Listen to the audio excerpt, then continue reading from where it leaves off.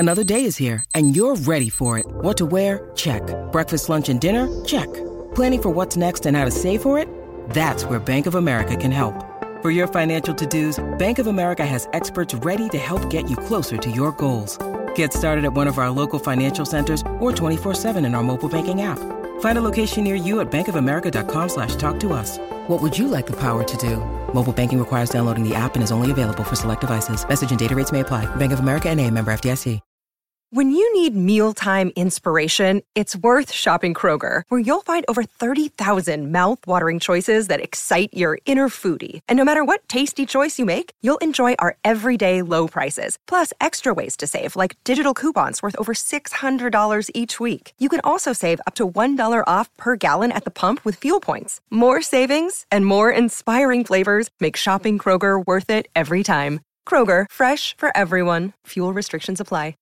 Hey, we love Burger King grilled dogs. They're made with 100% beef, and they're 100%. They're so good, they make us want to sing like... I can't believe it. Burger King made a grilled dog. Made with 100% beef. Flame grilled anytime you want. This July 4th weekend, put down the tongs, step away from the grill, and get to Burger King to try a grilled dog for just $1. Ask for the $1 grilled dog deal and get a classic grilled dog for $1. Only at Burger King. At participating restaurants on July 2nd and 3rd, limit 5 per transaction while supplies last. Welcome to Real GM Radio. This is Daniel LaRue, your host. We have a fun, eclectic show for you today. First up, we have Dan Hanner. He's a Real GM writer about college basketball whose detailed predictions are up actually on ESPN Insider. We talk for about 22 minutes. Then I have, the first time for a new feature on the show, it's going to be a recurring feature called My Life in Basketball. And the idea is to talk with people who have interesting niches within the sport and are talking about it. And our first guest in that is Rashid Malik, who is the co-owner of WarriorsWorld.net. It's a kind of a different site. They try to occupy their own niche in terms of the Warriors and fandom and being a site that has original writing and has video and everything, so I wanted to talk with him. And finally, I have Ethan Sherwood-Strauss. He's an ESPN writer. We talk about a lot of different stuff. Start out with about 20 minutes on the NBA and then another half hour on the league and the sport and more generally in terms of things like the draft and the CBA and tanking and all that fun stuff. So hope you really enjoy it. First up is Dan Hanner. We talk about college basketball. It'd be great to have up his piece on ESPN Insider. He ranks all of the teams based on his simulations from the entire NCAA. It's a really remarkable thing. We talk about it a lot. And then he has other pieces on the same point on ESPN and on Real GM talking about his rankings and what he thinks they mean. Thank you so much to Dan Hanner of Real GM, and actually your most recent ranking article went out on ESPN, and I just wanted, before we really get into the nuts and bolts of it, if you could give people a really quick overview of how you generated your model and made the rankings. Yeah, well, the big thing I noticed a few years ago is that despite the fact that all the pro sports basically do everything at the lineup level, that in the college sports, we weren't really seeing that. College basketball, most people were doing predictions based on a team-level thing, returning minutes, how many starters you have coming back, things of that nature. But nobody was really taking the energy to project every single player and then build up team projections from the player level. And that's really the way we think about predicting the season. We don't look at Kentucky and say, well, how is Kentucky changing from last year? We say, who are the starting lineup for the Kentucky Wildcats going to be this year? And, oh my gosh, these guys are going to be pretty fantastic. And, that's how we think about a projection. And so that was really what my system did, was add a lineup-based system to what's going on. And the other thing I decided to add this year was to really add a simulation, because the other thing about college basketball is it's completely unknown. I mean, there's so much unknown, so much uncertainty heading into every season. Most of these players have maybe we know a little bit about how good they were in high school, but we've never seen them against college-level competition if you're, elite recruits. And even for those guys who are, seniors, we only have a small sample of games from multiple seasons with which to try and, draw some conclusions about them. So trying to take account for this uncertainty, I added this simulation component to the model this year, which really allows him to say, what's the upside and downside for teams sort of statistically. So, but, those are the big things that I've added, and so far I've had a lot of interest, and people are excited about the rankings, and I'm excited about that. And you can see the volatility in the sense that there are 14 teams that have the best case scenario of being a top 5 team. And that's pretty remarkable in a sport that has high-end talent and kind of interesting denominations at this point. Right. No, absolutely. In fact, I do want to go back and run this for more previous seasons to get a better sense. The problem is I'm using sort of limited data because one of the big things I added this year was the star ratings, and I have more limited data historically based on how recruits are rated based on the star rating system. But yeah, I mean, I think that this is a year where we do have more teams that might actually be in that sort of Final Four picture than usual. I think, all the way down, even a team that I criticized and I got some Twitter response on, Memphis, who, is going to have probably one of the strongest senior-laden four-guard lineups in the country. They don't quite reach that Final Four potential, but, when you're looking down to about the 14th or 15th team and saying that this is a team that legitimately could challenge in the upper echelons, be a Final Four championship contender, you've definitely got a good group. This is one of the stronger years of college basketball in recent seasons. And at the very top, it's fascinating because there are teams that have a lot of continuity, like Louisville, Michigan State, and then there are teams, Kansas and Kentucky, that have very little continuity. Exactly. And it's funny. I mean, talking about the teams at the top, it sort of leads us in a little bit, and we'll come back to the rankings here in a second. But, we've got the Championship Classic coming up on Tuesday night, and I think everybody is completely fascinated, excited to see the matchup between Kentucky and Michigan State, because here you have the perfect contrast. You have a Michigan State team that's well-coached, experienced, veteran lineup. They've been there before. They were very successful in a very tough Big Ten last season. They look to have all the pieces that they would need to be successful. And then you have a Kentucky team that has 5 raw, talented freshmen who are likely going to be on the floor at the same time. We may see a little Will Cauley-Stein and Alex Poitras in there too. But you're really, talking about one of the youngest teams you will ever see on the basketball court together, but also the best recruiting class, in the modern era of college basketball. And to see these, will these young guys against the experienced guys, how they will, hash it out early in the season, it's an absolutely fascinating game. And if anybody's not watching next Tuesday, you don't love college, or you don't love basketball in general, I think. And the Champions Classic has another strong game as well, so it's going to be just a beautiful night of basketball for early in the season. Oh, yeah, absolutely. First off, the design of this event is so fascinating, and Kentucky's been working on I've certainly been reading things recently about John Calipari trying to get another event started with UCLA and some of these other teams that are elite teams that aren't necessarily participating in the event. But, who doesn't have an opinion about Duke and whether they like the Blue Devils or hate the Blue Devils, or, have an opinion about, Andrew Wiggins and want to see him in action. A matchup between Kansas and Andrew Wiggins, the super hype freshman. People have said the best player since LeBron James, the best, player since Kevin Durant to enter college. And, when you're getting such hype like things like that, there's going to be a lot of people who are just tuning in on Tuesday night hoping that he falls on his face, that it's a complete disaster for Kansas, and there'll be just as many people tuning in hoping that the Duke Blue Devils get their comeuppance as people tend to do every season. But a large part of what's fascinating about these things, another way I look at it is the truth is for those of us that are true college basketball junkies, all of these games are really fascinating early in the season. We look at the NBA. And you have there's certain teams that everybody wanted to see this year. Everybody wanted to see Houston. How is the chemistry going to be built between Harden and Dwight Howard? And you look at the Brooklyn Nets, and everybody wants to know how's the chemistry going to build there.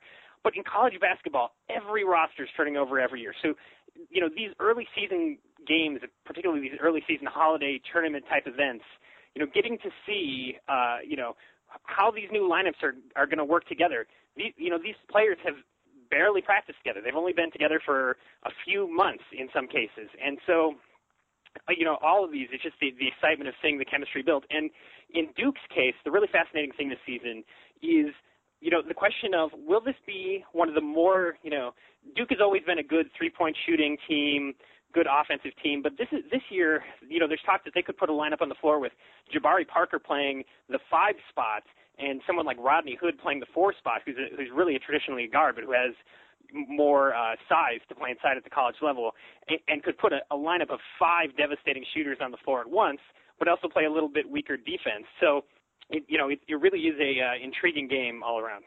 it's also with college, because in some ways you're more dependent on the talent that you have in front of you, because while you can recruit, you can't trade and things like that. So the way you have it, so you get into those situations with Duke where it's possible that their 5-man lineup has Jabari Parker at the 5. And the other factor in all of that, at least for me as somebody who went to a major college and who does all this, is the understanding in college basketball that things will look very different in March than they look now. Yeah, no, absolutely. I mean, I will be trolling the box scores and trying to learn as much as possible over the next few days about how these teams are, who they decide that they feel comfortable starting early in the year. But the truth is that there is a huge metamorphosis a lot of these teams undergo. And I think, you look at it in particular, Michigan State is one of those great teams that does tend to play its best at the end of the season. They tend to be, for whatever reason is it that Tom Izzo likes to sort of leave his players out and let some of the young guys struggle a little bit. But they do progress. And that's the other thing to think. All of these players are at the developmental stage of their career. They can, at any point, make huge jumps. I mean, I remember Cole Aldrich in the NCAA tournament, 4 years ago now or something like that. He was a player who was quiet, who did nothing the entire season, and then there was a little bit of foul trouble for Kansas's front line, and he got in the NCAA tournament, and Aldrich suddenly became a superstar. And I think we saw that last year with Mitch McGary, who became a superstar late in the year. These are all raw talents. They're at a very young point in their career, and you just never know when they're going to break out and start to reach that next level. And also you see the factor of basketball is such a collaborative sport in terms of how different talent affects other talent. It's going to be fascinating to see how, for a guy like Alex Poitras, who I really liked his physical talent, but had kind of a strange fit with last year's Kentucky team, and this year's Kentucky team is almost a completely different group of guys. So you never know if you're going to see if that's going to make more sense with his skill set and whether another year in the system will make him better. Exactly. No, I mean, a year ago, probably had to play, as one of the bigger guys in Kentucky's lineup in a lot of circumstances. This year, Kentucky is loaded in the front court. That's really where they have all their strengths. Andrew and Aaron Harrison are really the two guys who they're going to depend at for guard play. And so, will Poitras have the ball in his hand a lot more than he did last year? That'll be an interesting dimension to watch as well. I noticed in your rankings you have Michigan 12th. I completely understand that. You talked about how they're upside. Their guard rotation, their forward rotation is going to be excellent. Their guard rotation is really hard to figure out right now. Right. Walton and Spike Albrecht, Spike Albrecht made a couple of huge plays in the Final Four last year. Certainly a guy that, people could be excited about, but we saw him all of about, 100 minutes of basketball played for him last season. And if he plays well, if he plays better than his recruiting rank would have said, which a lot of Michigan guys have been doing lately, then there's no reason with the front court of Mitch McGary and Robinson that they can't really reach that next level. But at the same time, here was Spike Albrecht. He was a guy who was not highly recruited out of high school. Most programs in major conferences were not looking at him. And he could be, the point guard for a team that some people think has Final Four potential. And can he carry that load? Can he handle all that ball handling that he might be doing this season in replacing Trey Burke, who was the college basketball player of the year in various places last season? Oh, and one other thing I felt like I had to ask about as I saw it in everything was Grambling State they're ranked 351st. Did they finish last in every single simulation? Yeah, they really did, which is, I even need to look back at that a little bit, but Grambling's been bad for the last few years in college basketball. They've been at another level. They finally won a basketball game last season after going winless the year before. And as you saw with the whole football scandal, they're just a program that is really, really going through financial difficulties and things right now. So you not only have the past history is not very good, but they just are not even recruiting for the SWAC at a very high level at this point. And at some point, I think they're going to, maybe this new coach who they got last year is going to find one or two players, because you don't really need that much in college basketball to turn things around. But based on everything we've seen from this program recently and the type of players they have on the roster right now, it's just really hard to peg this. I mean, they do return a lot of players from a team that was very, very dreadful last season. So I feel it's hard not to feel, especially given the stories in the news about all the program cuts and what the football players refusing to even travel to a game because they wouldn't install tiles in the weight room floor. But Grambling's in really rough shape right now. Another ranking that I thought was fascinating is Oklahoma State's defense. Their rating is insanely good. It's actually better than Louisville's if I'm reading it correctly. Yeah, and I think there's a couple things coming to play there, but a large part of it is Oklahoma State really returns the majority of their roster from last season. They get a little more front court support in Gary Gaskins. Really, there are very few college basketball teams near the top that return so many minutes and are going to have that continuity. And from a defensive perspective, talent will get you so far towards the top, but having a certain amount of continuity where the guys have worked together for a period of time is really a key factor. And that's returning 90% minutes from last season is really why they're able to be near the top on defense. And the Big 12 this year, at least as far as I've seen it, seems like that continuity could play a major advantage, especially early on, because even teams like Kansas is presumably the best team in the conference, but they're integrating so many pieces that could be hard even for them, and I think they're the most talented team by a pretty decent margin. Yeah, no, there's no doubt about it. I mean, the one thing Kansas has going for them is that Bill Self is the most consistent defensive coach in the country. He, in the last 10 years that he's been at Kansas, his teams have been in the top 5 in defense basically every year. He seems to have the magic touch, and he's lost a lot of players before. I mean, he's lost 80% of his team lineup, with a bunch of players declaring for the NBA draft in previous years. So this is not the first season, but you're exactly right. I mean, for a team like Oklahoma State and a team, a few other names that are out there like Iowa and Virginia and stuff like that, those are teams that really need to make their hay early in the season. They need to win the holiday tournaments, win all their non-conference games, really sort of build that beautiful resume profile so that when it comes to the end of the season, everybody looks at it and goes, oh, they got all those quality wins. They really deserve a high seed. Whereas a team like Kansas and Kentucky, they're just hoping to make it through this part of the season. If they lose 2 or 3 games, they're not really sweating it too much because they know later in the year, once they start to build the chemistry, they'll be in better shape. And I feel like I'm required by law as a UCLA alum to ask what I know that you have them at 20 is just your feel on the team going into this year with the new coach and everything else. Well, I mean, so first off, the interesting thing is there's so much to talk about with UCLA, but they have one of the higher variances for a team sort of at their level of the rankings in that, the model basically says they could be a top 10 team or they could finish around where they did last year, which was almost near 50th in the country. And that's a huge sort of range because there's a lot of unknowns about this team. I mean, from a lineup perspective, it's a little bit of questions about who's going to be the ball handler, the primary point guard. Certainly plenty of talented players there. Jordan Adams, everybody in the Pac-12 knows about him, but I don't think he's getting enough respect nationally for what an incredible scorer he is. But there's so much about style of play with this UCLA team that's hard to figure out. Ben Howland was traditionally a defensive coach, more of a slow-paced coach, things of that nature. But last season's team was, it didn't even seem like a Ben Howland team. It was running up and down the court. They were one of the faster teams in the Pac-12. They didn't play any defense whatsoever. They just hoped to outscore teams. How Steve Alford fits in to do that, try and build them back into a cohesive, team that does the right little things to win will be interesting. But, Alford really has the track record. I mean, he was successful at Iowa.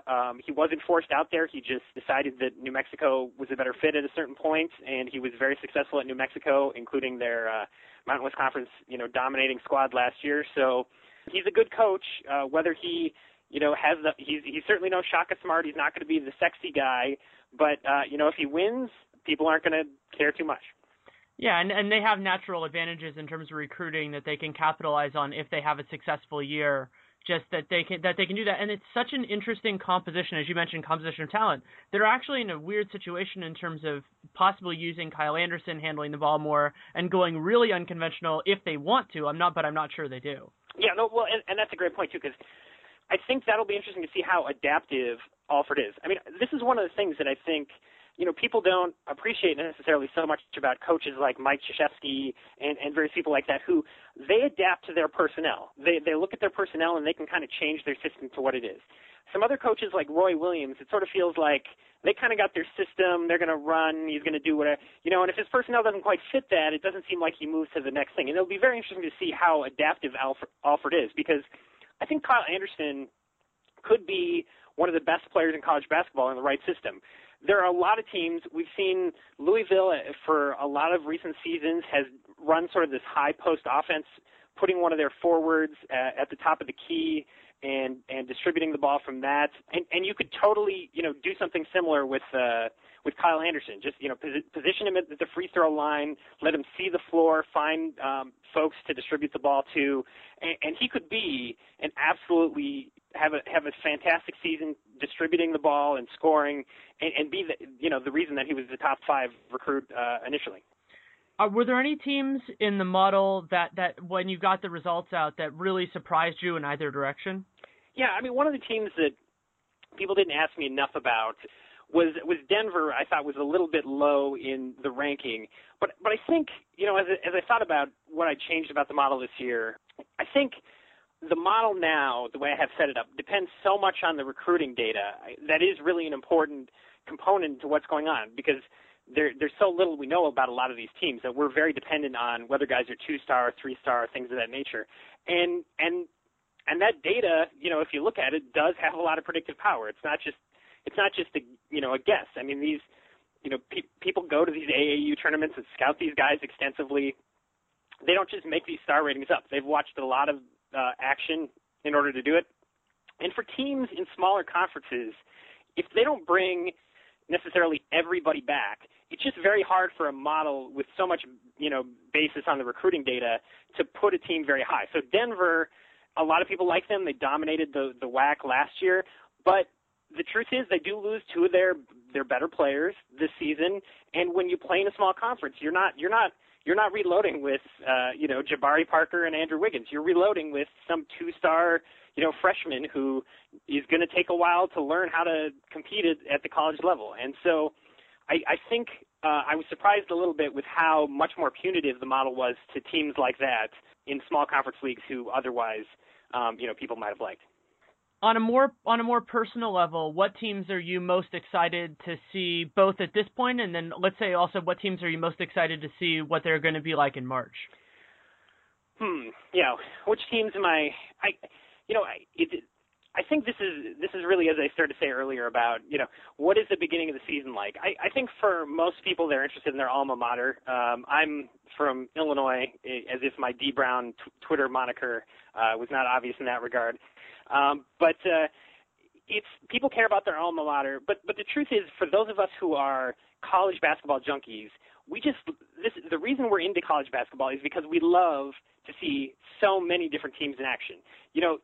The fun in college basketball, as it will be for the next 4 or 5 months, every night of the week, you're home on a Wednesday night, you're just having dinner, and you can just flip channels and catch the ending of one game and catch the ending of another game coming down to the wire, and just see all of these teams and care just a little bit about all of them and what's going on. It's I'll be staring at the box scores on Friday, fascinated by the lineup decisions at Baylor, the lineup decisions at Arizona State. Are people with who is going to be good enough to play with Jahi Carson, who's one of the best players in the country, but possibly on doesn't have as much talent around him. Will Jermaine Marshall finally be able to be a winner? He was a great scorer at Penn State, but can he be the spark that kicks Arizona State up to the next level? So it's to say 1 or 2 teams, it's just really hard because to be honest, I care about all of them. Yeah, that makes sense. And then also, as somebody who's more in the NBA thing, though I obviously love college basketball, the factor of kind of getting a little bit invested in players who may end up playing on the same days of the week, just in the professionals, is also worth that time and energy, especially with the college ranks as talented as they look to be this year. Yeah, I mean, this is definitely, people have been saying for several years, college basketball's down, college basketball's down. This is not the year that people are going to be saying college basketball's down. So if you have a little time in between your NBA League Pass, not only is ESPN going to continue to show all the millions of games that it is, but Fox Sports 1 getting into the action as well really adds another dynamic as well. The idea that Gus Johnson and Bill Raftery are going to be calling games, two of the most popular college basketball broadcasters in America, going head-to-head with ESPN on Monday nights. It should be a lot of fun. Yeah, it should be an absolutely fabulous season. Thanks for helping break it down. You bet. Thanks again to Dan for sitting down with us. Next up is Rashid Malik. He's the co-owner of WarriorsWorld.net, and for interest of full disclosure, that's a site that, in addition to RealGM, I have also started writing a weekly column for this year.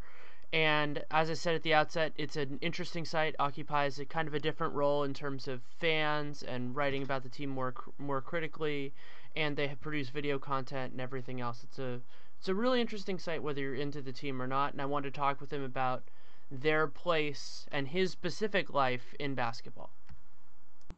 Thanks so much for coming on. No problem, man. So, you want to give our listeners your actual title with Warriors World?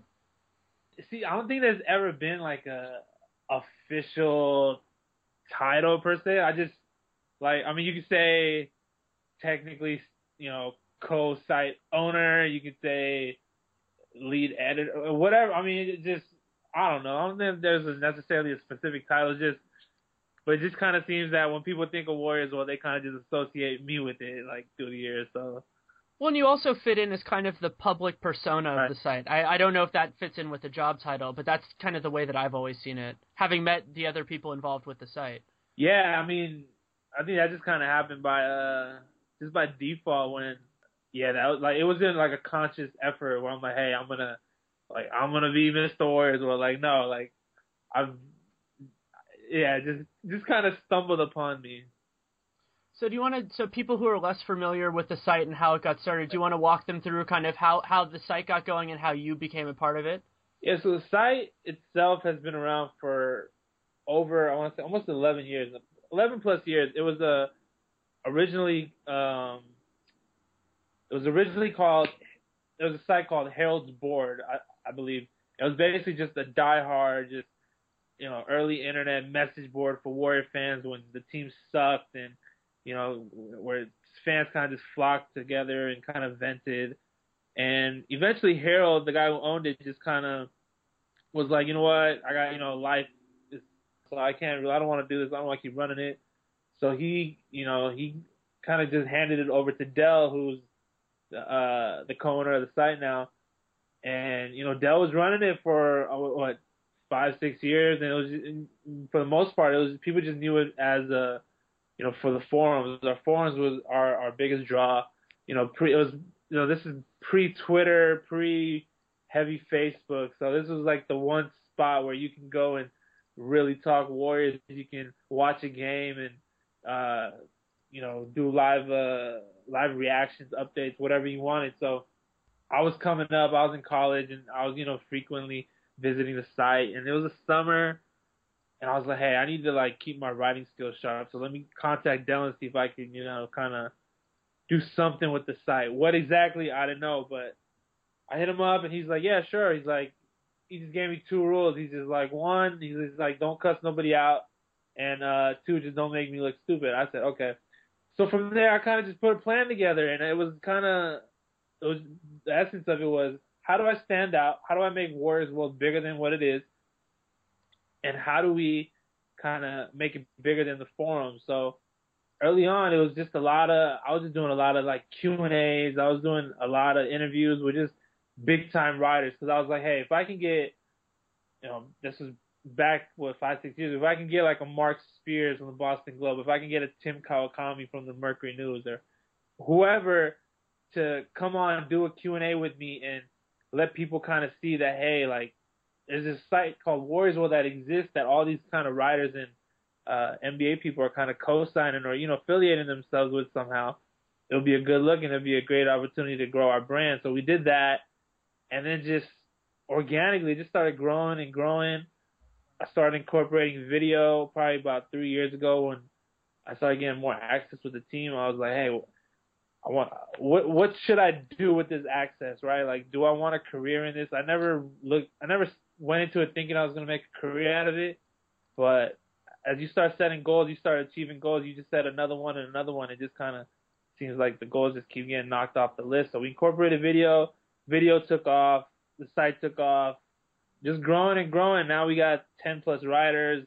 You know, we're with ESPN True Hoop. We're credentialed with the season for the Warriors. Our writers have been credentialed at All-Star games, playoff games, you name it. So it's been a good journey. And what's amazing for me is that through that whole process, the whole core that it started as, you know, a site with forums, the forum community for the Warriors on Warriors World is still really strong. And I wasn't there back then, so I can't compare it, but it's a really impressive thing that has stayed kind of a big part of the site. Yeah, see, the thing with the forums is that for the longest time, it was kind of like this, almost like an underground cult community where, you know, a lot of team employees, a lot of players, a lot of coaches, they would all be on it, but no one would acknowledge that, hey, I'm in the forums, I'm reading it, right? It was kind of like, almost like taboo that you didn't want to publicly announce that you were in the Warriors World forums, but they all were. They were all reading and some were posting, and yeah, that's been, it's kind of like watching, when you watch your favorite artist grow, right? You kind of like, you stick with it because you were there from the beginning. So that's what a lot of the forum members, like, they're still there to this day because they're like, hey, you know, we've stuck it out 10 plus years, and like, you get to know people, like, you get to know these forum members like on a personal basis. You might meet up at a game or, you know, share personal stories and whatever the case may be. It's just like a nice little niche that's been able to weather the storm of Twitter, Facebook, Instagram, and every other social network out there, and that, like, still during games, the forums is, you know, red hot with updates, reactions, and everything.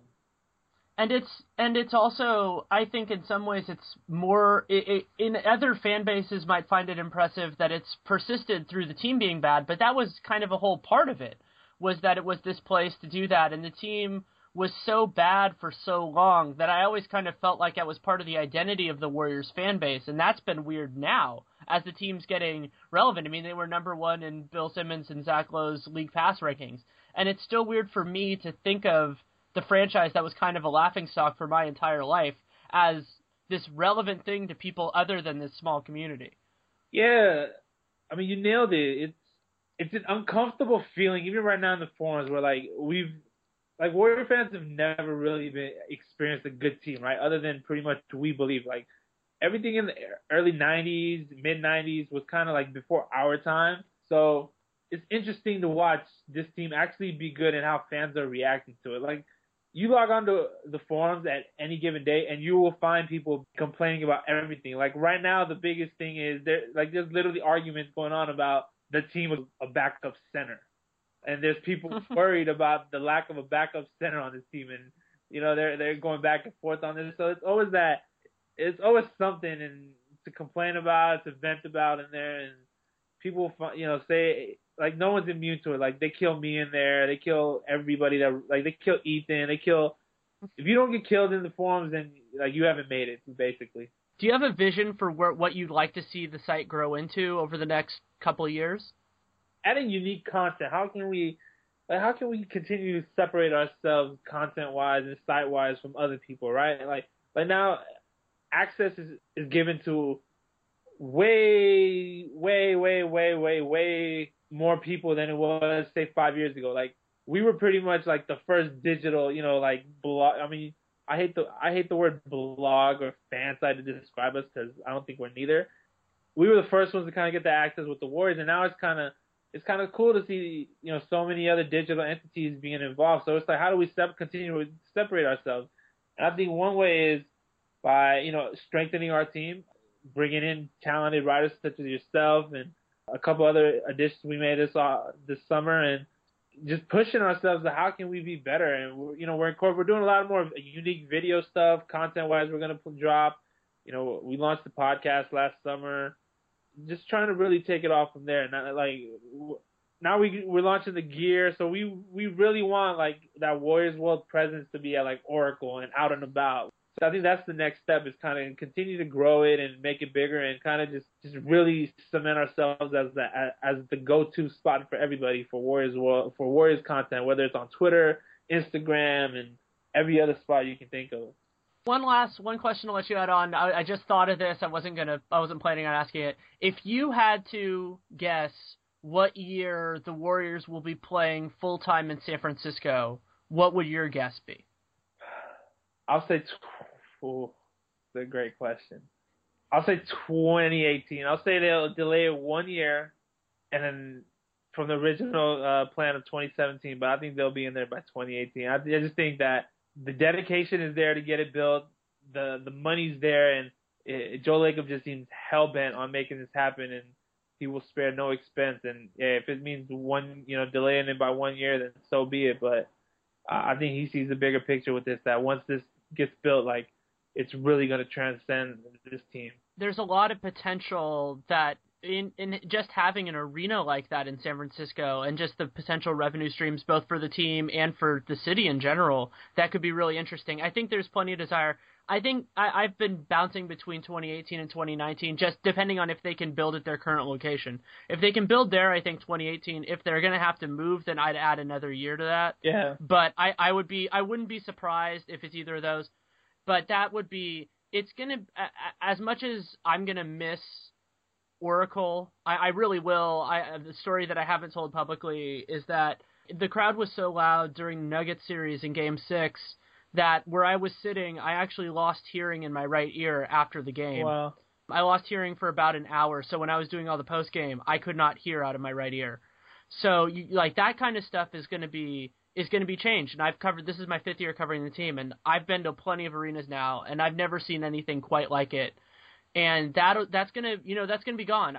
But it's going to be a different thing, and if it can allow the team to pay the luxury tax and to do what comes with that, then while it's regrettable and unfortunate, it could lead to better things for the team. And I think that at some point you just kind of have to roll with that.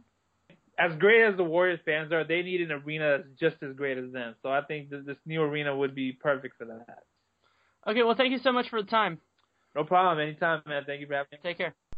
Thanks again to Sheed for coming on. It was great to hear him talk about Warriors World and where he sees the Warriors and the site moving in the future. Finally, have Ethan Sherwood-Strauss. He writes for ESPN. He actually also writes for Warriors World, coincidentally enough.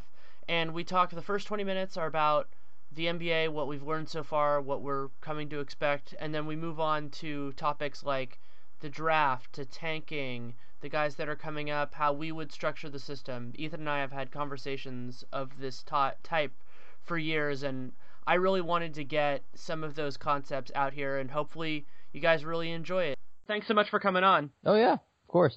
So we're about a week in now. Are there any, obviously it's too early to make any big statements, but are there any takeaways that you feel comfortable with from this small sample? Is it too early? Don't you believe that we essentially know the playoff picture at least 20 games in? 4 games in, hey, maybe we'll look back and we'll make fun of this podcast later, but doesn't it appear as though we have 8 Western Conference playoff teams 4 games in, as crazy as that sounds? I think that the West has clarified itself more than the East, and some of that might just be related to continuity. The teams, let's say Houston didn't have continuity. Houston was a playoff team before they added the piece they added. But the East, I still have a ton of trouble figuring out. Well, that's because a lot of the East just doesn't matter. That whole back end of the East, you know what? There's only really a cutoff between playoff and lottery and technicality. But really, a lot of those Eastern playoff teams, or a few of them at the end of it, are lottery teams that are going to the playoffs. I think that the big thing that I've already taken away is actually with a guy, Paul George, he's looked so much better. So much.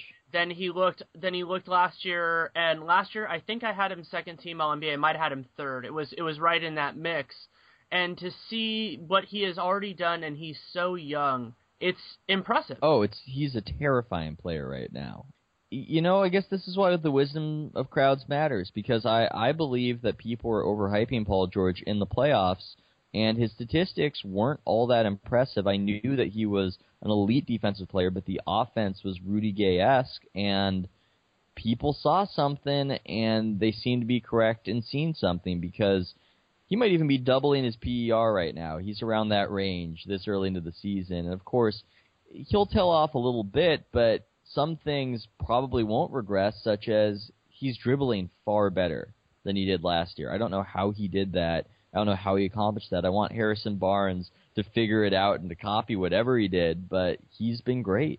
What's been so different with him is that he looks offensively like a natural evolution, but a completely different offensive player than he looked even at the end of last year. So when you talk about that people hyped him last year, I think a lot of that hype was poorly founded, but then it ended up becoming true with what happened. I'm not sure that people, and that includes myself, I've been hyping Paul George forever, they saw that this was possible, but you didn't see it then. You just saw the possibility.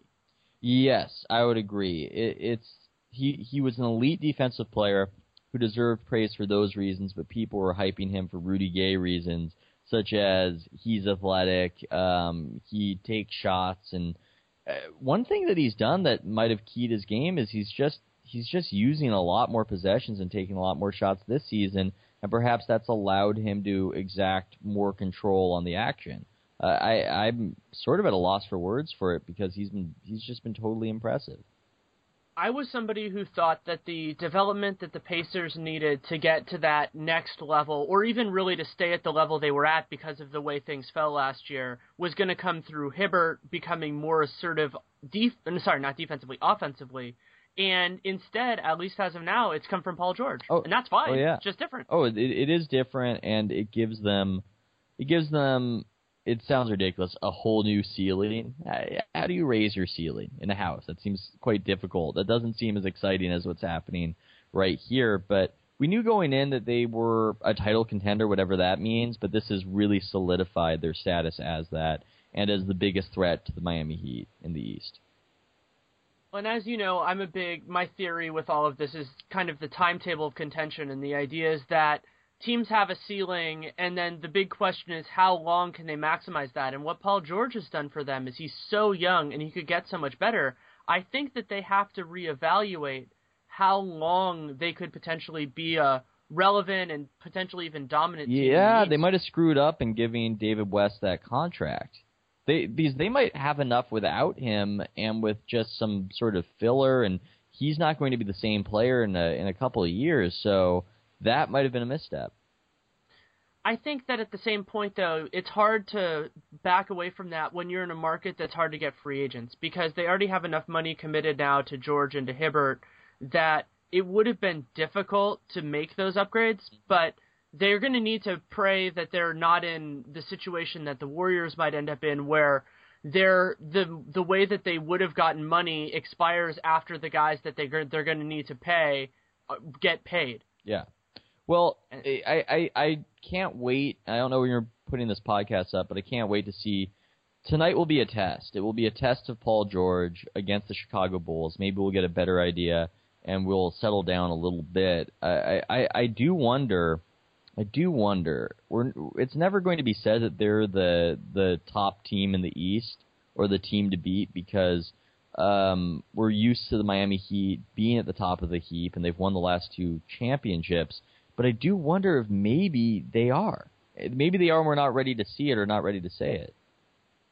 The challenge with Indy that's still the case until I see otherwise is that you're running into the same situation that Chicago has, that when it gets down to crunch time and you put LeBron James on the other team's best creator, can the other pieces do enough to beat Miami at full strength? Well, that's why I want to see tonight as a test, because he's going to have Deng on him. He's going to have some very good defense. I want to see what he's able to do, and if somebody like LeBron James could contain him and prevent him from creating offense. They do have a dearth of players who can dribble a basketball and pass a basketball to other people. And that might be an issue for them, in these playoffs. But I've been highly impressed with what they've done. I'm recording their games in the DVR. I'm not sure. I don't have an answer to the question of whether they're better than Miami or whether they should be favored in a series going on. We don't have enough information. We still haven't seen Greg Oden take the court in the regular season. But that's where we're at with the East right now. In the East, we essentially have a two-team situation, I think, and I fear. Maybe Brooklyn, maybe Chicago, but for the most part, if we're honest with ourselves, there are two teams who can make it out of the East, barring injury, and in the West, there are maybe 6 teams, 6 or 7 even, if you want to get imaginative. I think that the challenge in the East, and it feels like such a cop-out, but the health question, as we saw with the West last year, is going to play such a major question because I think that there are a couple of teams. I'm still a believer in Brooklyn in terms of their postseason potential if they improve like I think they will over the course of the season.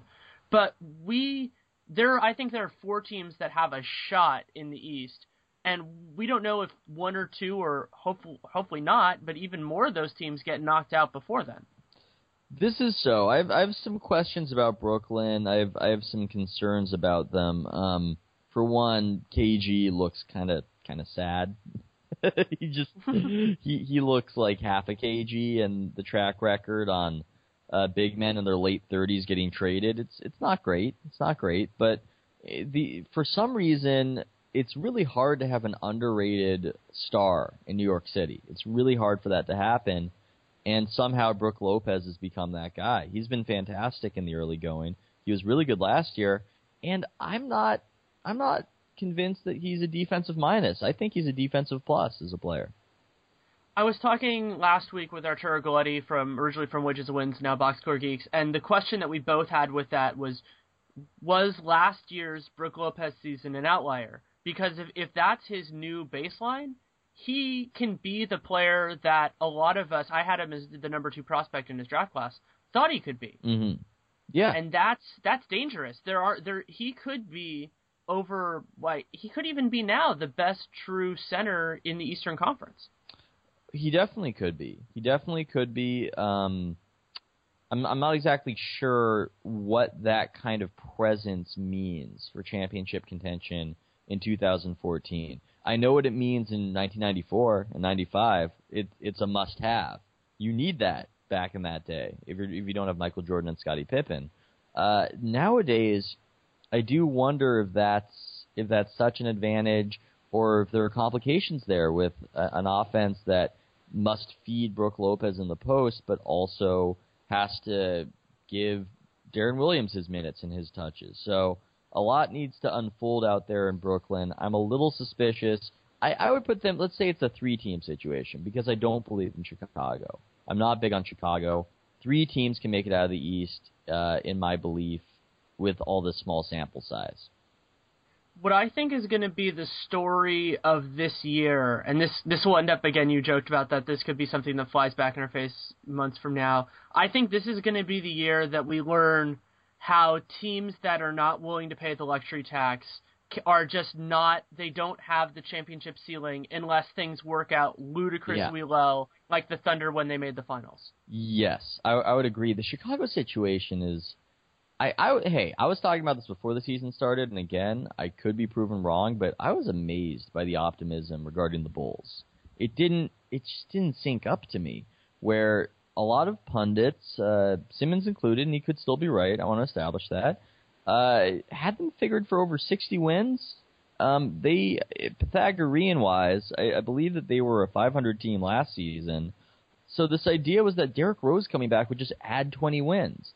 We didn't know even how good he's going to be. We didn't know if he would stay healthy because he is injury prone with the way he moves, and he's already starting with a neck issue now, but somehow he, on his own, would get 20 wins. It seemed as though the people who wrongly and foolishly picked him for MVP in 2011 still wanted to validate that belief in their faulty choice and just ascribed an impact to Rose that he doesn't have. He's a perfectly excellent basketball player, but the plus-minus never revealed a guy who would add 20 wins to your team, and people were just ignoring how they'd lost all these productive bench players, including a 7-foot defensive monster. So I didn't get the optimism regarding Chicago, and it doesn't shock me to see them out the gate looking like this, looking like a feeble offensive team. They make sense to me. The narrative on them being a really good defensive team and having that take other opponents out of their game when you're playing a different team each time makes sense to me. But the 60-win level seemed to understate, as you said, the guys that they lost, because they had that, they had Korver for a time. They had all these guys that were pieces that could keep them afloat when the best players were hurt or not on their game. And now that onus is on a much smaller group of people who are less capable of doing that when necessary. I completely agree, and even if let's say that they do win tons of regular season games. They're capable of that. Those who pick them to win the title, they don't have enough talent.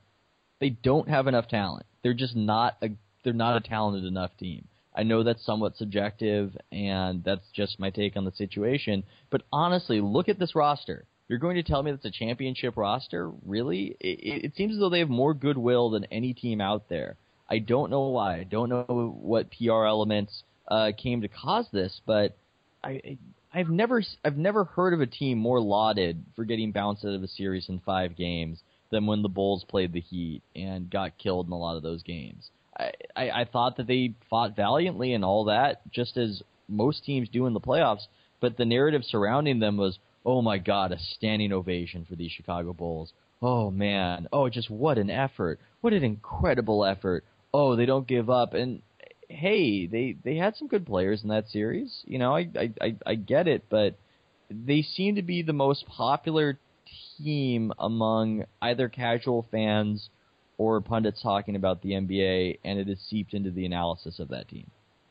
I think that they deserve praise for the way that they beat the Nets, though I think yes, that some of that also goes to the Nets' failures as a team. I think that I want to cut team, in. I think some of that has to do with defense isn't real to people and offense is real to people. So they perceive this wide talent chasm between the Nets and the Bulls, and what it really was that the Nets were good at offense and the Bulls were good at defense. I'm not sure that they were so far apart talent-wise.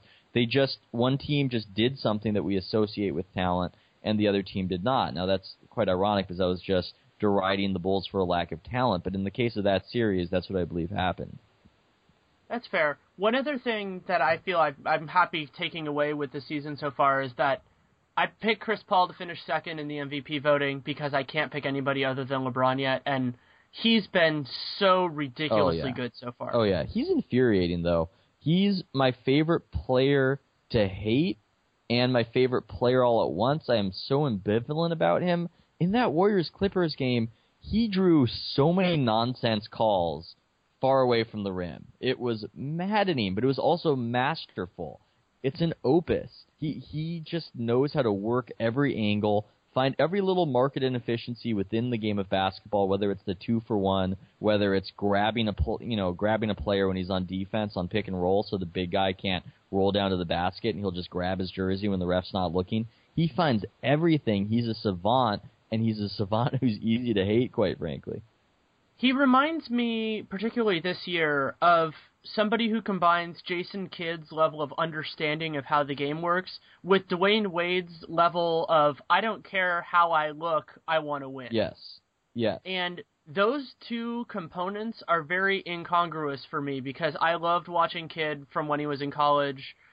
He was just one of those guys. He made his teammates better and everything.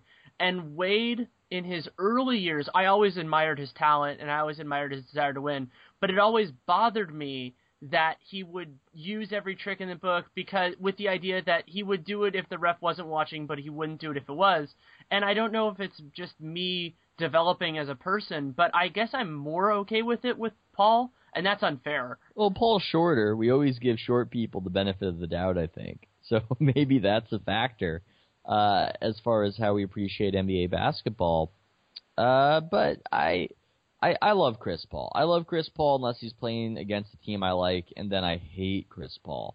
I tend to turn my anger more at the credulous referees getting tricked by people like Chris Paul and James Harden. Last night, watching the Rockets-Blazers game, Harden does that fake whiplash thing that he always does and gets the foul call, and I'm thinking, James Harden, have you heard of him? Do you not see it coming? Is this a surprise to you? How do you get tricked by that? He does it all the time. I don't understand how it works, but it works continuously with some of these guys. The nature of reputation among referees is a fascinating thing because it's somewhat separate but paralleling reality. And so Harden has gotten a reputation that, he gets fouled a lot, instead of a reputation for, he draws fouls a lot. And those are very different things that can be the same or they can be completely different. And so he's gotten the rep of, he gets fouled a lot, so I'm going to look for this. And if you're looking kind of too close, you can't see the forest for the trees, and then you get the benefit. And I think he knows that and uses it. Yes, I believe that he knows it, uses it. Also, you don't want to get that flopper distinction, because once that happens, it becomes difficult to sell calls. It seemed as though in the 2012 NBA Finals, Harden, the refs just weren't buying it. And so he was flailing in the lane and nothing was happening as the result of it. And that's when it gets ugly. So I'm interested in that issue. I also find it quite annoying.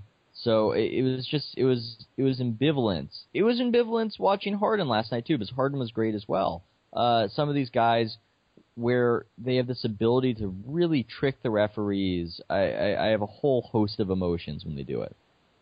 If Stephen Curry can develop any of that skill and start to get any of those calls, he's already the hardest cover in the league. He will be uncoverable in a way that I don't think we've seen in a long time. What's with that? I used to think that it was that he didn't really sell it, but then in these first few games, he appears to be trying to draw contact to sell it, and it just doesn't work. And he's a well-liked player, so I can't imagine that there's just something about him that refs are averse to. There must be some sort of alchemy with how one moves their body that sells a call versus not selling a call, and he just lacks it.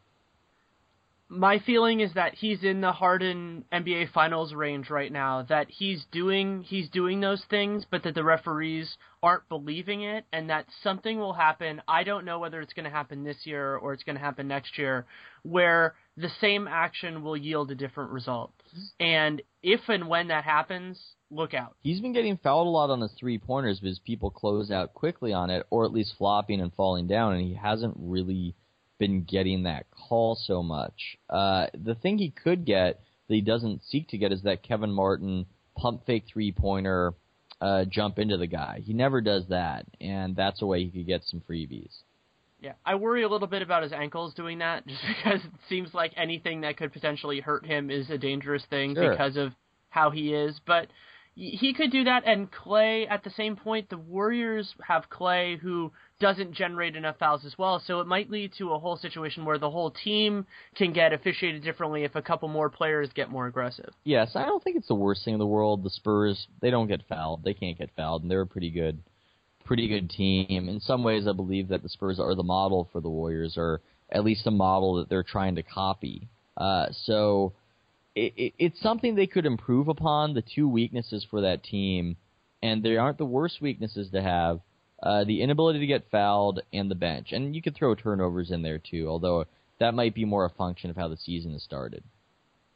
I think that the turnovers are more a function of how the season started. To me, the question, I was writing a piece for Warriors World on this, and I realized how little shooting, with Barnes out in particular, they have on the bench right now. Yeah, yet they're leading the league in three-point attempts. Pace adjusted, it's a little bit different. It's been amazing to see how many three-pointers Klay and Curry and even Iguodala can just hoist up there because they aren't getting support from the bench. The bench is offensively bereft. And we'll have to see if that gets better. I tweeted during the Kings game that if Harrison Barnes could theoretically sop up all the rest of the bench minutes, the team would be much tougher cover, but obviously that's not going to happen. They need to simplify things. Frankly, I think Bazemore is probably a better point guard than Tony Douglas. Douglas is that bad. We've seen him run offense before. He's a very serviceable role player. I love his defense. I don't want to make it seem like I dislike him as a player. It's just when you look at a guy that tall and go, hey, you're that tall, so you should run point guard, it doesn't always work. He's not somebody who can run offensive sets. He doesn't see the court well. What he can do is he can spot up and hit threes and play monster defense. So even if I don't believe that Bazemore is any kind of point guard, maybe just running some pick and pop with Bazemore and Spates, that'll get the job done. They won't score that much, but it won't be brutal, and then hopefully defensively their talent on the perimeter can do enough to just get a draw with whoever they're playing. It would also be good to see them use Iguodala and David Lee a little bit more with that unit, because they can both initiate, and to have something like that where the person who initiates the offense can change around and doesn't put as much onus in the traditional system as Tony Douglas has right now. Yeah, they need to mix it up. They need help. They don't have a bench mob. They don't have a unit that can just come in and do things. They need to be supplemented by the starting unit because they just don't have guys who can dribble and pass. It's a problem. Yeah. They need some people who can dribble and pass to help them. So transitioning more into the league at large, you and I have talked about a lot of broader issues, and True Hoop does a great job with the Hoop Idea series. And one of the things that has always been a fun point of discussion for us are things in terms of how you would change the league in ways that would be better. So the first one I was thinking about was the length of the season. Mm-hmm. Yeah. What do you have a sense of, if theoretically, if it were your decision and you could put it in the CBA and nobody would be able to change it, where you would put that line? I would put it with the Arnovitz model, 44 games and bi-weekly, so all the games are on Tuesday and Thursday.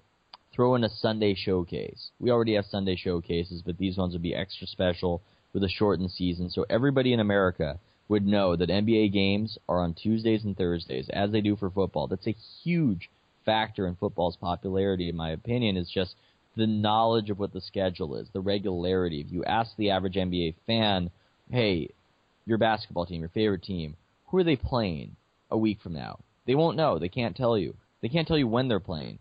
This way, people would have that regularity. I believe that the owners would never do it because they'd be afraid of just saying goodbye to all that revenue in the short term. But in the long term, they would make so much more money with the increased interest in the sport.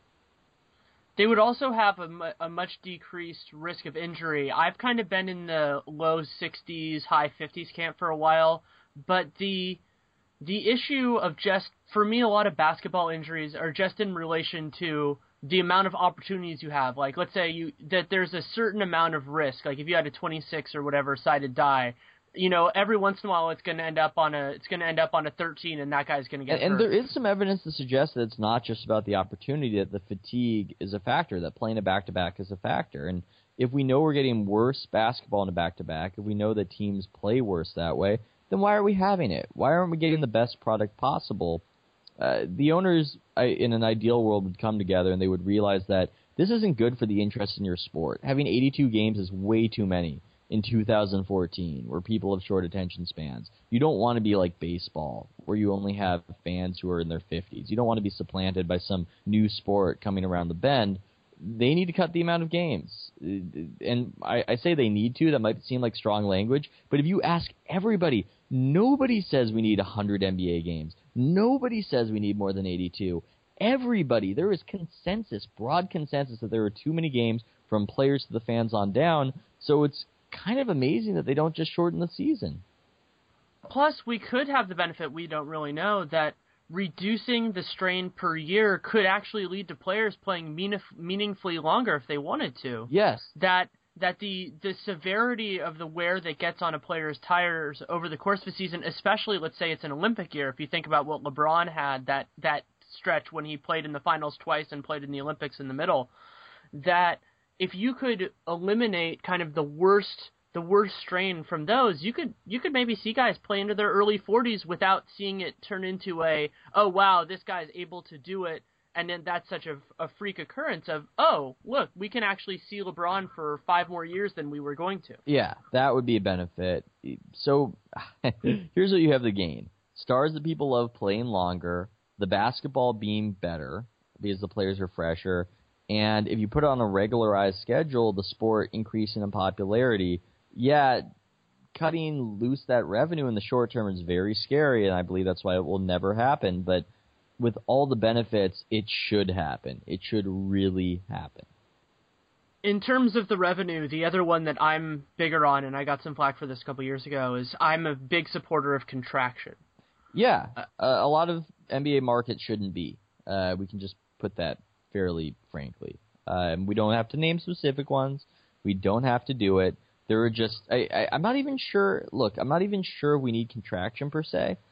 Maybe just taking some of these markets that are net loss markets and aren't paying into the system and just adding teams to major cities. We should, especially the NBA, it should be like England and the EPL, where you have a whole bunch of teams in London, because it's an urban sport whose popularity is highest in large cities. That's where the people are. It makes no sense to be moving teams out to places like Oklahoma City. That's crazy. It's just setting money on fire. So I'm not sure I would necessarily support contraction, but I would support moving some of those teams to bigger cities. The craziest idea I've had on point was something, because I also love the promotion relegation, and I think that there's only one way to make it work. I'm not necessarily sure that I advocate it, but the only way that I thought of that was doing a form where you reduce the number of teams in, let's call it the NBA, and then you had another league, we could call it the ABA, whatever they would want to call it, where you get a small degree of promotion relegation, so you move some teams from one to the other, but then have the possibility of running it between the two.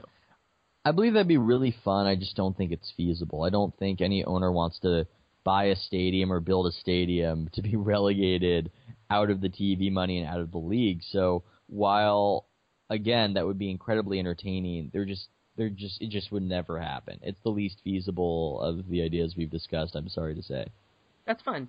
I think that the other factor in terms of the duration of playing that needs to be acknowledged is that by reducing the number of games, I like the idea of shortening this, of making it so that the season doesn't start as early. But to me, the bigger priority is making sure that there are no back-to-backs whatsoever. Your system fixes that. I think any system has to fix that problem. Yes, we're in total agreement. We've talked about a lot of these ideas at Oracle Arena.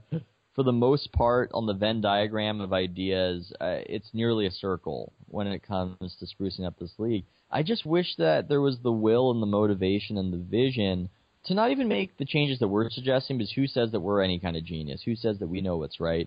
But just changes, just good stuff, just improvements. There's a lack of that, and when they do make changes, it's often in the wrong direction. It's stuff like just larding the game up with replay reviews, as though basketball isn't a continuous flow sport, and as though it is football. It's just sad. I think basketball is the greatest game in the world. It's just intrinsically better than other sports. It's beautiful. Guys are flying through the air. It's incredible stuff, and I think that it should be a lot more popular than baseball. It just should be. So it's disappointing. It seems like there are a lot of squandered opportunities. An interesting anecdote for me with that is that my sister actively hates sports. She's all right with hockey, but she generally actively hates sports.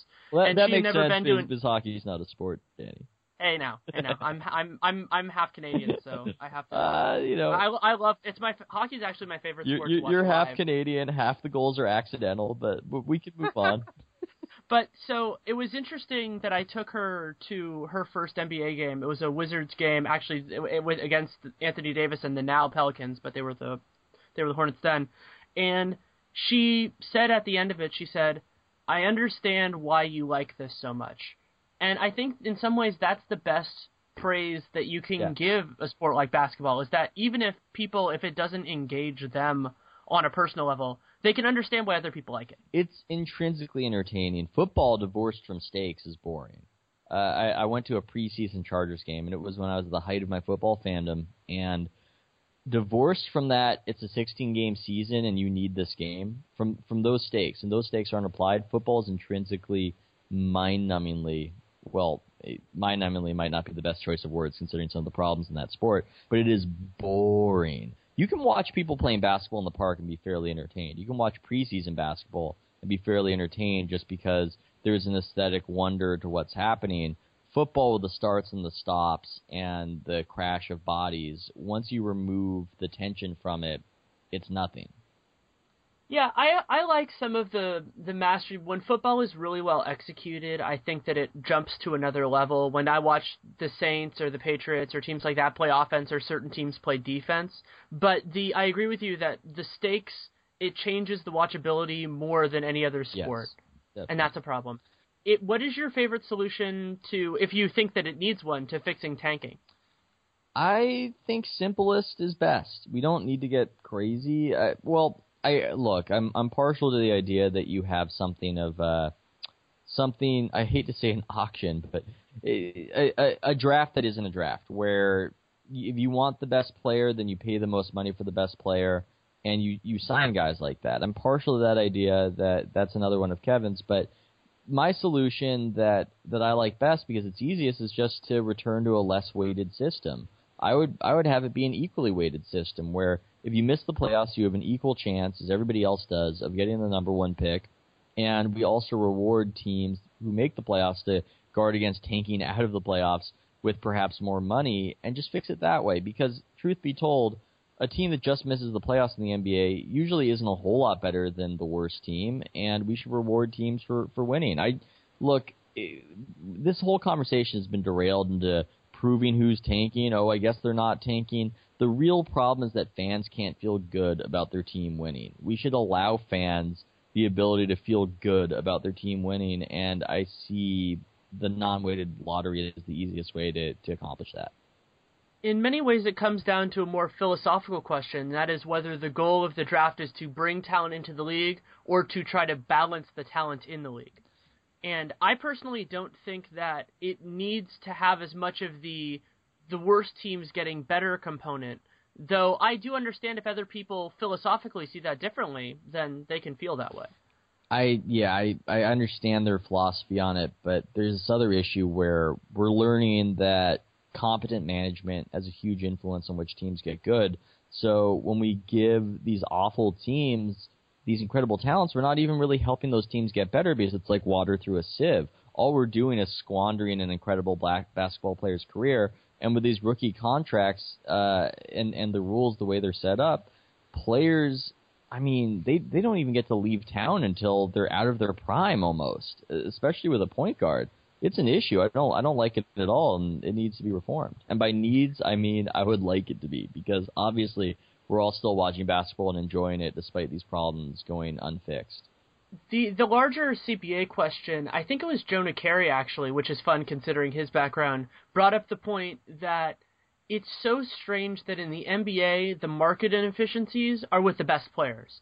So the players who are underpaid and all of that are the very best players. There's no other sport that has that to the degree or even as really a concept as the NBA does. It's fairly foolish. It makes sense that the union, though, is mostly comprised of rather average players, so that's how it's ended up. But it doesn't make a whole lot of sense, and if you want parity, you have to get rid of the max contract, because that's what enables teams to stack the deck, as it were, with a bunch of guys who are getting under market value for their services. And I just find it to be unfair. I'm not so bugged by the max contract, even though it is ridiculous and it's a market inefficiency. I'm more bothered by the rookie scale because the rookies don't have representation, so the veterans just conspire against them in the collective bargaining, and they have ridiculously below market rates. It just strikes me as unfair.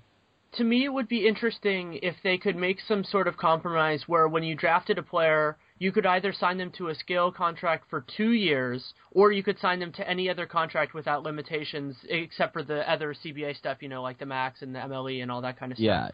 Yeah. That might be a fair solution. So if you want to keep a guy for cheap, then that's fine, but you don't get as much control over them as you do in the current CBA. There's way too much control, and it needs to be the rookie contract needs to be shortened, or should be shortened. I got to stop saying needs. I'd like it to be shortened. I hate seeing guys in a bad situation just really not able to leave it without sacrificing tens of millions of dollars. It's a dumb predicament to put them into, and hey, if the team is a good organization and if they're doing the right stuff, then that guy will want to stay.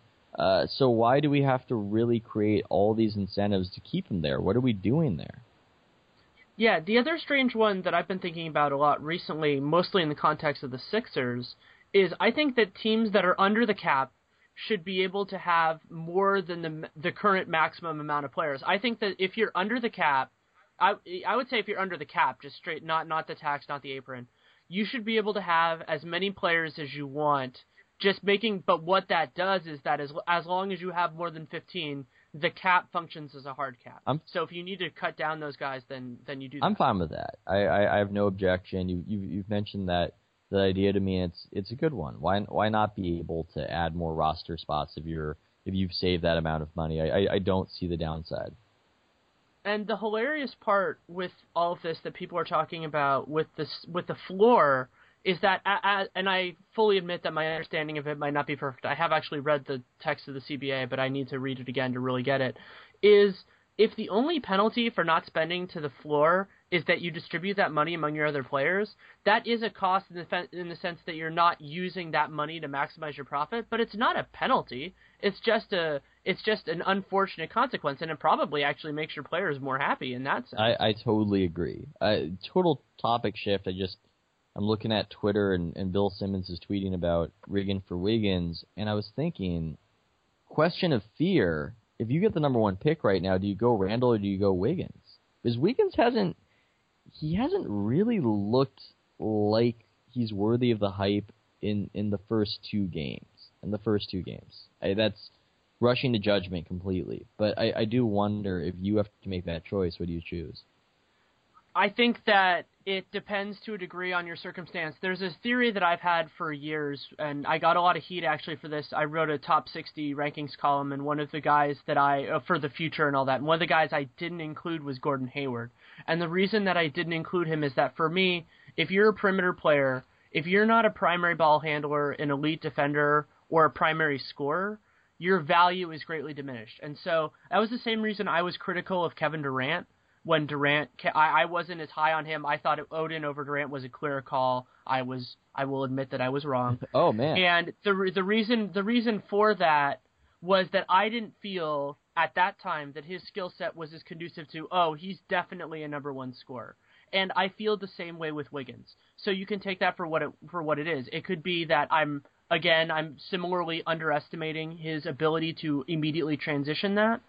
But he also, the other benefit with him is that I think he has more defensive potential off the bat than Durant.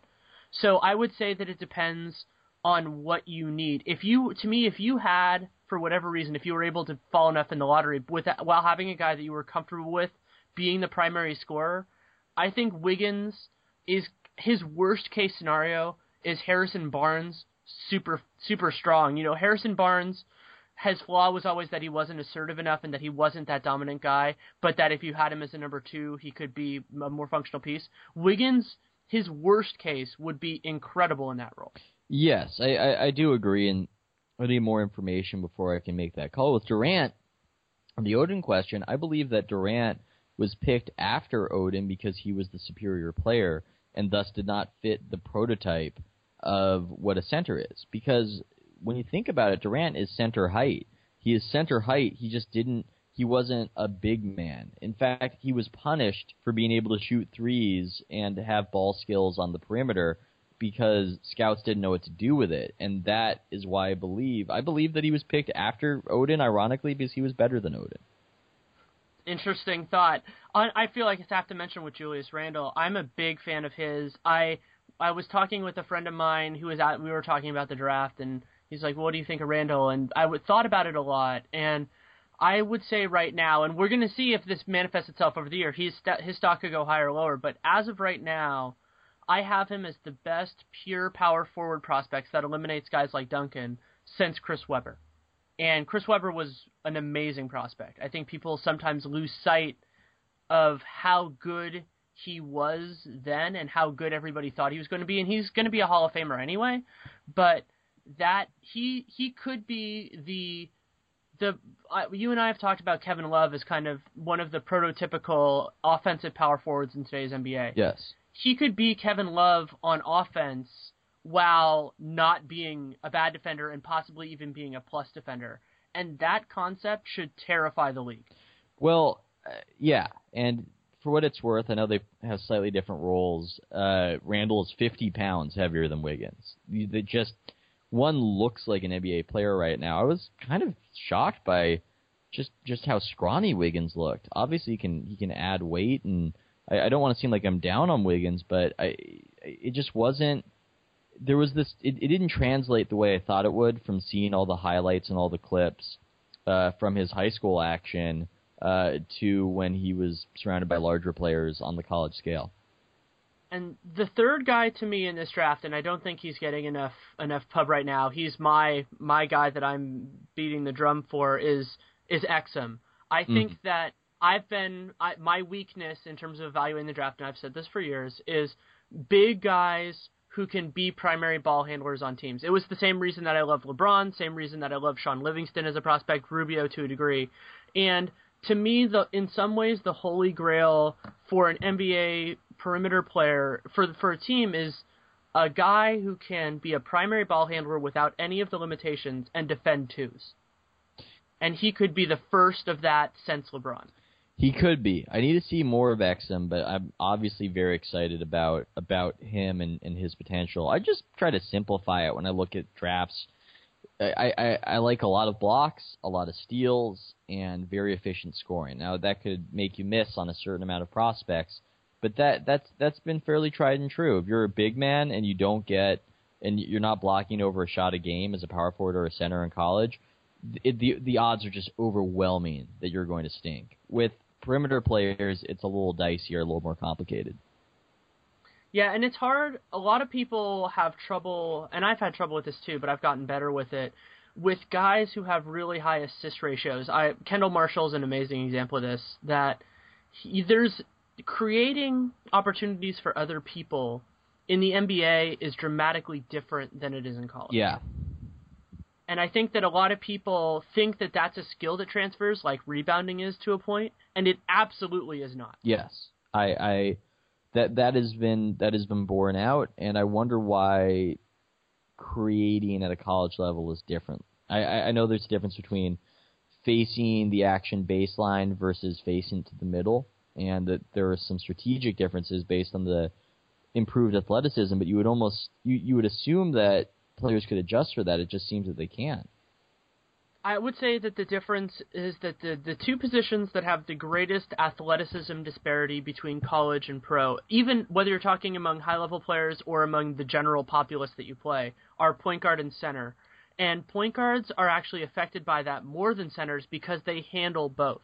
Because it's harder to get around a guy who's bigger and faster, or just faster and stronger than you, whatever the combination is. And it's the same reason that I'm skeptical of Marcus Smart, who I like on a personal level, and I've seen some stuff from him that I do like, but I worry about him, kind of like a wide receiver, I worry about him creating the separation. I just worry about guys who don't go in the draft when they should. It's almost like they doubt themselves at some level. That's a very subjective judgment to have, but you have to wonder about a guy where he can be the number one pick and he decides to stay. Maybe he's getting paid under the table by T-Boone Pickens, so maybe that's the reason. I'm not accusing. I don't want to get sued. But you have to wonder about a guy's confidence in his own game if he's staying, when he could go and he could make a lot more money. And the point about this, I think, and this goes back to something that we talked about earlier, is that in the NBA, it's not about your first contract. It's about your second, and I would say to a larger point, if you can make it there, it's about your third. And whenever, to me, my stance has always been, under the current CBA, under the current, meaning the last two, that as soon as you can be a first-round pick, you leave. Because if you're a second-round pick, there's a possibility that the team won't invest enough in you for them to give you a chance. And once one team burns you, if you were a second-round pick, it's a lot harder to get another chance. Yes. But I would add that perception is huge. And perception is framed by draft selection. So a lot of this, what ends up happening is that if you're a top 5 pick, you can dine out in that for a long time, even if you haven't fulfilled that status. I mean, if Jeff Green is picked in the second round with that production, he absolutely does not get that second contract that he gets. So it is very important to have to be a high draft choice early on, and sacrificing that to play another year in college seems to be a financially irresponsible decision because of that. And it's surprising to me that we're seeing less teams use what the Hawks did this year of drafting a guy who you like and stashing him overseas, because basically, especially now with the part of the CBA that they can basically sign away the cap hold, which I think is unbelievably stupid. But the benefit of having a guy develop on somebody else's dime, I'm shocked Utah didn't do it with Rudy Gobert. Because or Giannis, I mean, as much as I love seeing him in the NBA, and as a selfish NBA fan, I'm very happy. It's the inefficiencies. If you can get a guy to stay abroad, even if it's an American, I think we might see more of that unless they change the CBA. If you're an NBA team and you like a guy, you should have him overseas for a couple of years, because then you get their entire prime. Yeah, it's so funny because I've heard the defense of keeping college basketball around and the NBA helping college basketball, the age limit, as it's a free farm system, which I totally disagree with.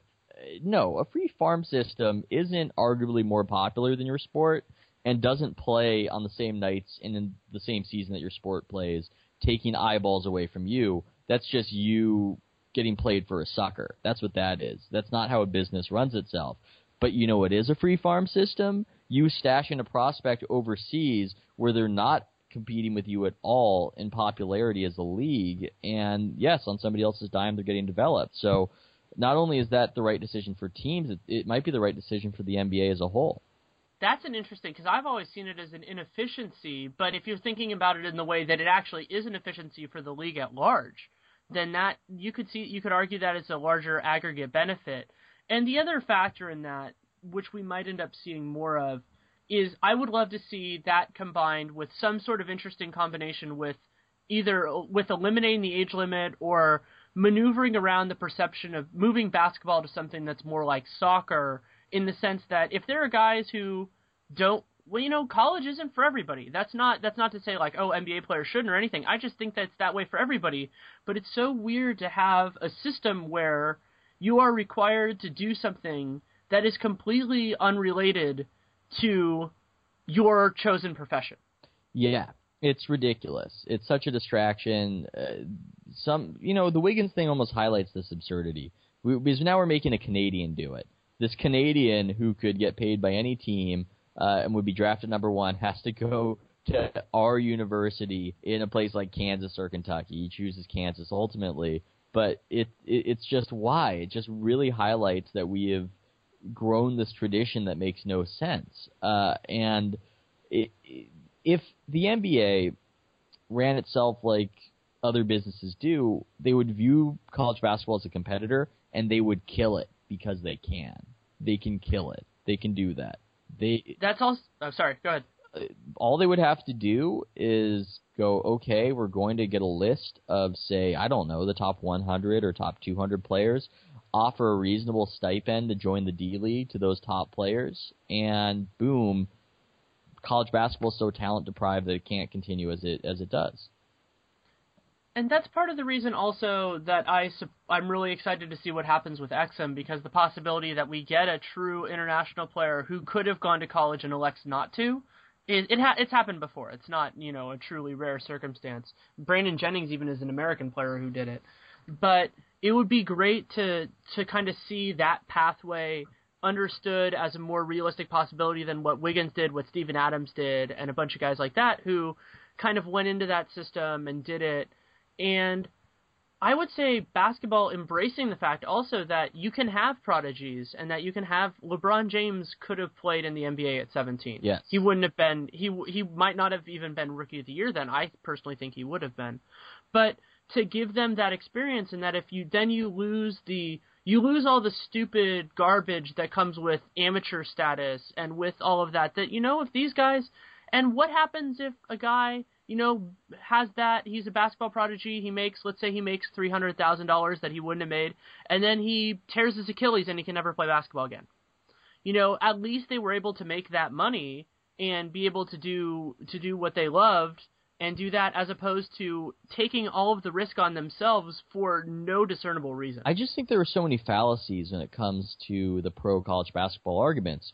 One of them is that players develop better. We have enough evidence to show that they don't. The other is that it's better for their maturity. We have enough evidence to show that players in college basketball have higher rates of things like arrests, so that doesn't happen as well. And we end up doing this thing where the argument is, look at this player. If he had played in college basketball, Dwight Howard, if he had played college basketball, he would have been so much better. Well, you don't know that. We don't play out that reality. I doubt it would have happened because college basketball doesn't seem to be a great place for big men to develop their skills. One of the problems with college ball is that it's dissimilar from pro ball. The three-point line is shorter. The refs, the whole system of reffing that game, not one body controls it. It's particular to each conference. So it's just this total mishmash. And so all these teams are just grabbing on defense. They're just clutching and grabbing. So that's not enabling you to actually practice for what you need at the next level. I'm just going out on a limb and saying that the best way to get better at NBA basketball is to play NBA basketball. The other thing that I've never heard somebody talk about as a really concrete argument, but I think of Greg Oden as an example of this, as the medical technology. Yeah. I think that if you had high-end guys doing, like, if you had an 18-year-old kid that could, instead of, going to college and doing that thing, and I love the college experience, I will not knock the college experience for those who want to have it, but that could then, instead of doing that, learn how to be a pro from Steve Nash and learn how to eat well and how to exercise, and to do that at 18 as opposed to waiting until 20, I think that would be a huge benefit to their development as an athlete and logically, presumably, as a basketball player as well. Yeah, you don't want to be surrounded by the other idiots who are your age. I mean, when I was a freshman in college, I had a diet of malt liquor and Cheez-Its, and there was nobody around me to tell me otherwise and to tell me that was a bad idea. I think I could have benefited from sharing a dorm room with Steve Nash. So we'll have to see. I think in some ways a lot of the NBA structures that we have been talking about exist solely because they have existed before. Yes. And one of my great hopes is that the changeover in commissioner will also lead to, whether or not it leads to a change necessarily in attitudes, it leads to an opening of the discussion at the levels that we don't get to speak with of, hey, how can we make this better? Yeah, and it's very frustrating because people seem to really cling to this is the way it's always been done when it comes to sports. In fact, I think part of the reason for why this happens is because sports are so important to people that it's very discomforting to start questioning the very structure and revealing it as somewhat arbitrary. That these laws, these edicts weren't handed down by God, that they were just kind of stumbled upon is scary to people. I've run into this when I've made this or that suggestion, and maybe it's because my suggestions suck. That's quite possible, but I do believe there's an element of I'm uncomfortable with change in this realm. I'm uncomfortable with you taking this system, telling me that this sport that I imbue with a lot of nobility is imperfect and somewhat arbitrary, and I don't want to think about it. And that's why, to me, it's more about the attitude than anything else, because I don't have the feeling that my stance is right and everybody else is wrong. It's just identifying a problem or identifying something that could potentially be improved and say, okay, what are all of the options that are possible? And then discussing all of them openly and honestly, and then deciding, okay, this is what's best. Because even if you end up where you were, hearing that stuff and having it out in the public discourse as opposed to in smaller corners of the discourse like what we're doing would only help and would only foster new ideas too. Yes, I really do hope that Silver is more open to these ideas. And we should stress that the NBA does certain things well. They're very giving when it comes to statistical information, when it comes to YouTube highlights. That's all well and good. There are just these other issues, stuff like the Clear Path review, for instance, where how does anybody sit down and think this is the best solution to this problem? That we take this situation that we want to prevent because it gums up the game where a guy grabs an offensive player on a fast break, and we go, okay, that's boring, that's a drag on the game, we don't want that. And the way to fix it is with a lengthy review to determine whether or not, by the letter of the law, it's a Clear Path violation. It's stuff like that. That's very niche now. I just realized as I describe it out loud. But stuff like that is very frustrating. It could just be fixed. It's an intent call. And then the other one to me, I brought this up a couple days ago and got a little bit of positive responses. I love NBA League Pass. I think they've done a lot of good things well. I also think that NBA TV has more, especially with things like the starters, has better quality content than most of their compatriots. But it's shocking to me that even if you're the most hardcore NBA fans or people who cover the sport, that you can only basically get at maximum about 3 games in high definition at one time. That's very frustrating. They should fix that. I would disagree slightly on NBA TV. I love the guys who are making the starters, and I wish them all the best of luck, and that hopefully is a positive indicator for the future direction of that channel. But I think that channel's been, up until this point, a failure. The NBA started it because the idea is that you make your own product in-house and you can charge higher cable rates for it, but they bungled it so badly that they had to bring TNT in to fix it. So now it just looks like some sort of afterthought that TNT half runs, and you can tell that the viewership's not high because the commercials look like some infomercial stuff with the terrible graphics and everything else. So they have not done well by that. They haven't taken that channel and turned it into something. They had a little something at the beginning with Gary Payton and Chris Webber, but for whatever the reason they went away from it, now they're really looking to find their footing. That's a fair point. Well, we'll leave it at that for right now. Thank you so much for coming on. It's always a blast to talk with you. Thanks so much, man. It's a really smart podcast you have. I mean, aside from the dumbness I've injected into it. Well, thanks so much. Take care. See ya. Thanks again to all my guests. We had Dan Hanner, who is a college basketball writer for both Real GM and ESPN Insider. His prediction piece, incredibly detailed, it's on ESPN Insider, and his explanation pieces on it and descriptions are on both Real GM and on ESPN, depending on which piece. They're all great to read if you're into college basketball, or if you want to hear a little bit about the guys who are going to be coming up if you're an NBA fan. Definitely worth a read. Thanks again to Rashid Malik, who is the co-owner of WarriorsWorld.net.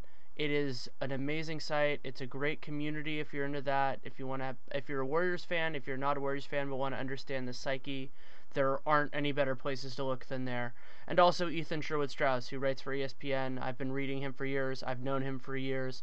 He's a very talented writer who also has strong opinions and great innovative thoughts on how the sport should go. It's great fun to talk with him. As I've said before, this is a collaborative process. I love your input. We're going to have a theme song, and music is going to be more involved in the future. Licensing has been an issue with that. It's coming. Very excited about that. And so if you have any comments, it's great to reach out to me. My Twitter handle is @DannyLeroux, DANNYLEROUX. You can also email daniel.leroux@realgm.com. I read it. I will respond. I will take it into account. I want to make it the best show possible. So thanks again for listening, and make it a great day. When you don't go to Geico.com, car insurance can be confusing. Like Swedish techno confusing. Bark, bark, meow, meow. Dance with me, purple cow. Bark, bark, meow, meow. Ooh, you lovely cow.